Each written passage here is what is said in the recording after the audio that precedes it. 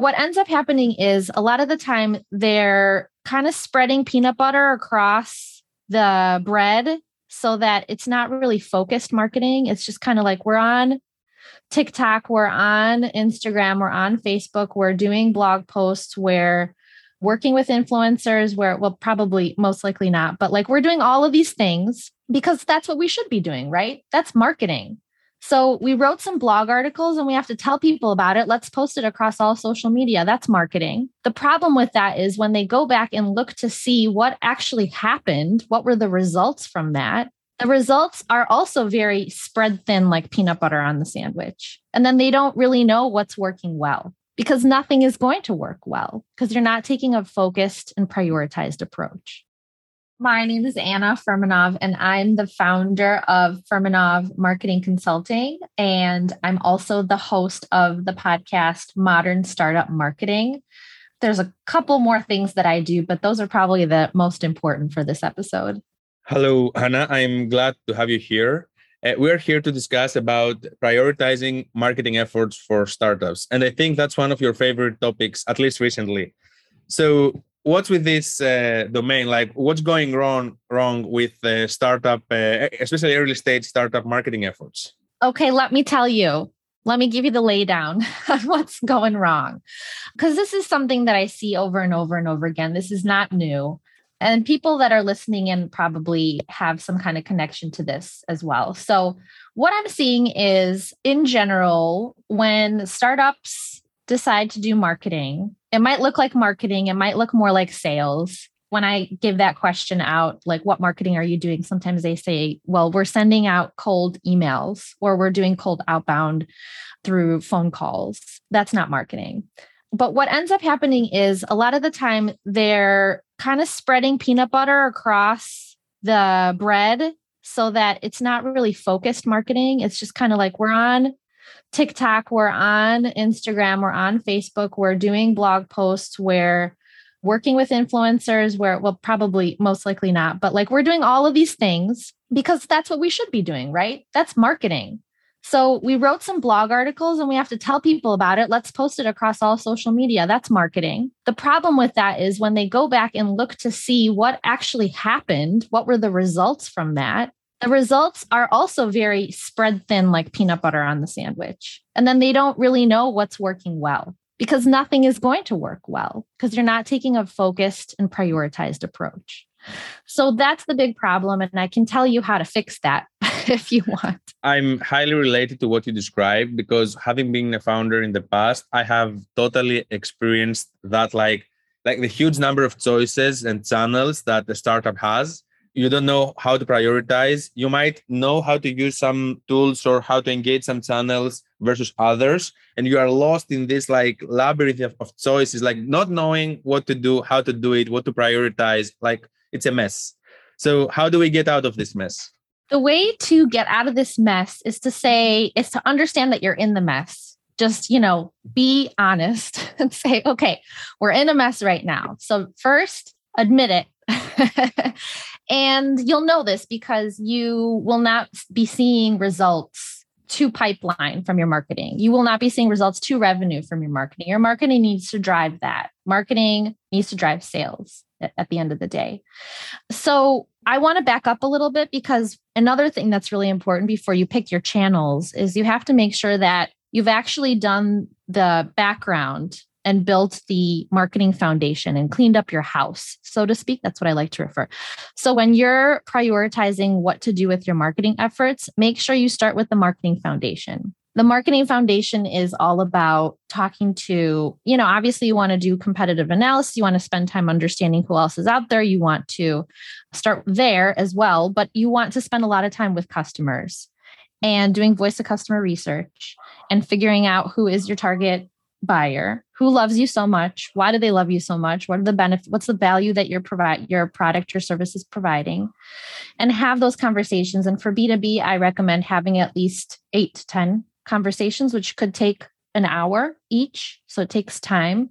And then you pull out the signals and you're actually going to find out like, okay, I'm hearing a lot of this. These are the goals for this person, the challenges for this person. I understand them. I have empathy for them. What can we do now that we know this? Like, how can we make it more clear that with our messaging and positioning, now that we know that our super fan talks about us in this way and has this benefit? So that's cleaning up the house. And only then can you use that information, those insights, and start to then make the rest of your foundation built out, your website, right? Your social media company pages, whatever else, wherever else you live online, and make it consistent. That's step 2. And then step 3 is what everyone's like, okay, we have to create awareness for, we've created our website, we've got our social media, we're ready, we built everything out.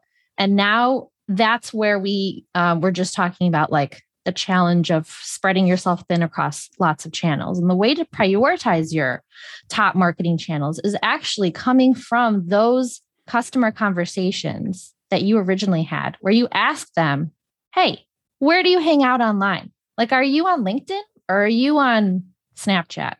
Do you follow any influencers? Do you listen to podcasts like this one, right? Do you go to any events to stay in the know in like your area of work? And so you're not guessing. And that's what like a lot of marketing strategies, I don't know if a lot of them, but many that I've seen start from a place of internally, we want to do it this way. Internally, we want to create Google ads.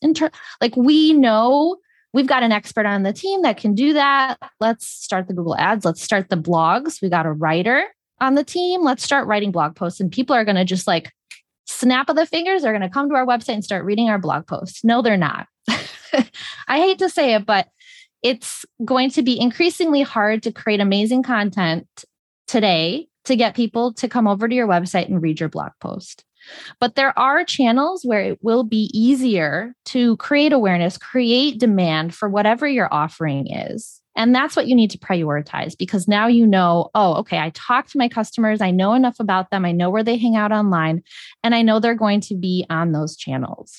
Pretty clear. So you are basically saying, listen to your customers, like first step, the messaging, then using the voice of customer, understand where they hang out, and then focus your marketing activities in, at least in the beginning, in the channels where you know that your customers and your bigger fans are. Yes. So then you avoid that guesswork, and then you can really double down your efforts in 1 or 2 channels that you know, because they all work. Like what I found is I work across different startups and help them with their growth marketing efforts is all the channels work if you double down on the ones where your target audience hangs out and not spread yourself thin. So what I can say after that is that, so, and it's a trend lately, at least in my feeds around the internet, is like you can start from non-scalable efforts, start knowing better what you're doing, like validating your strategies, etc., before moving towards all these exciting scalable channels that everybody is looking for within the startup world, because everybody is looking for like the most scalable tactic they can identify to become a millionaire tomorrow. So you're basically saying start from non-scalable, right?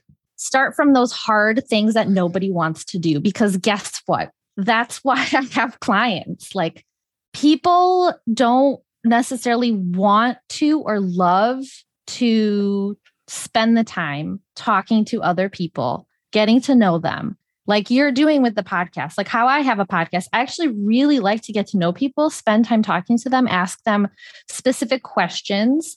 It's a skill. And then taking all of those answers and thinking strategically, like, what did I just hear? What was that common thread throughout those conversations? What actually matters? And then pulling those insights out. It's a key skill for any marketer, for any product marketer, right? It's essential. And that's where your backbone starts for all your other marketing efforts. So you gave me a great pass to ask the following. So when talking about growth marketing, you are involved in the growth marketing world, if I'm not mistaken. So when talking about growth marketing, experimentation is a big part of this umbrella that is implied under growth marketing. But what we're basically discussing right now, at least for early stage startups, is that, all these experimentation ideas, like with all these different tactics, shouldn't be like the first priority of an early stage startup. Like they could go first to the more boring and customer driven activities, and like maybe at a later stage they can experiment with new channels and identify that big opportunity that they might be missing in the beginning. Do I perceive it right? Like you are basically saying that at early stage startups, like growth marketing, at least under the context of experimentation, is not the best choice. So how do you define growth marketing? Because for me, it's like marketing is anything you can do to grow customers.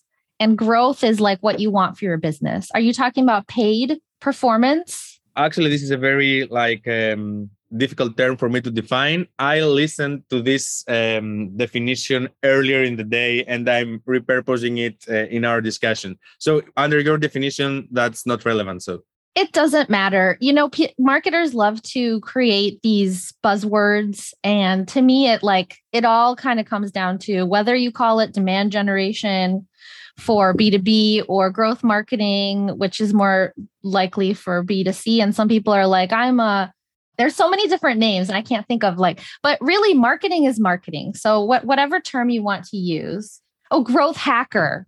Hate that term. Horrible. There's no hack. Okay. Like you have to really understand how marketing works and then do the hard work. And it takes time, right? And so my expertise is in organic. Organic takes time. Organic, I personally believe it can be harder because there's not that oh, we just did something and then we saw that the customer acquisition cost went down and this test did better than this one. Like there's not that immediate understanding of what's happening to the numbers with organic marketing. And so it's a long play and you have to get good at reading the signals. So that's where I dabble. Getting rid of all these marketing buzzwords is actually helpful, especially for early stage startups. I used to be terribly lost in that area, like demands and leads and email marketing, growth marketing, growth hacking. Like I was even Googling for the definition. So let's move everything to the side and just stay with what we understand from what you explained. Except one thing, I will say that there's a big difference when companies come to me and saying, I'm looking for someone to help me with lead gen. I say, I'm sorry, that is not what I help with. I help with the full funnel because I truly do believe that marketing should impact sales. You should not think about marketing as just top of the funnel because what ends up happening is generating leads is great, but it's only part of the sales process. So marketing should really tie into the whole entire funnel, from creating demand at the top of the funnel to the middle. How do you nurture people? How do you get them to continue to be excited about you, interested in you, keeping in touch with you, even if you're not the right product for them at this particular moment in time, and then become a customer. And then after they're a customer, they love you so much because you create such a great experience that they want to tell people about. That's where marketing is touching as well. So it should be the full funnel. It's not just.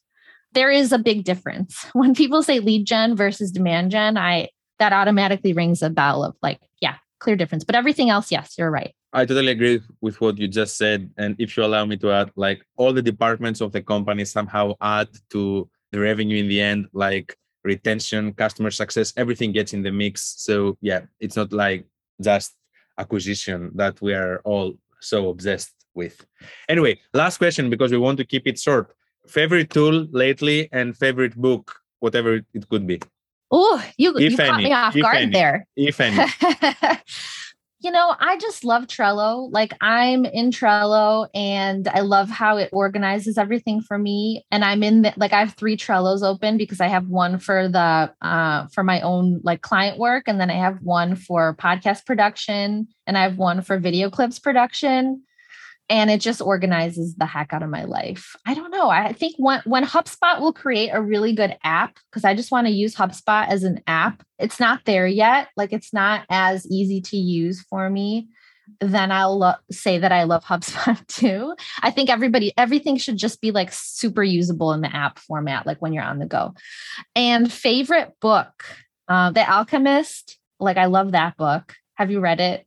It's fiction. But I know what it is. It's great. And then for nonfiction, I read a lot of, obviously, I read fiction because it gets me out of the marketing and business world. You need to get out of there sometimes to get more creative.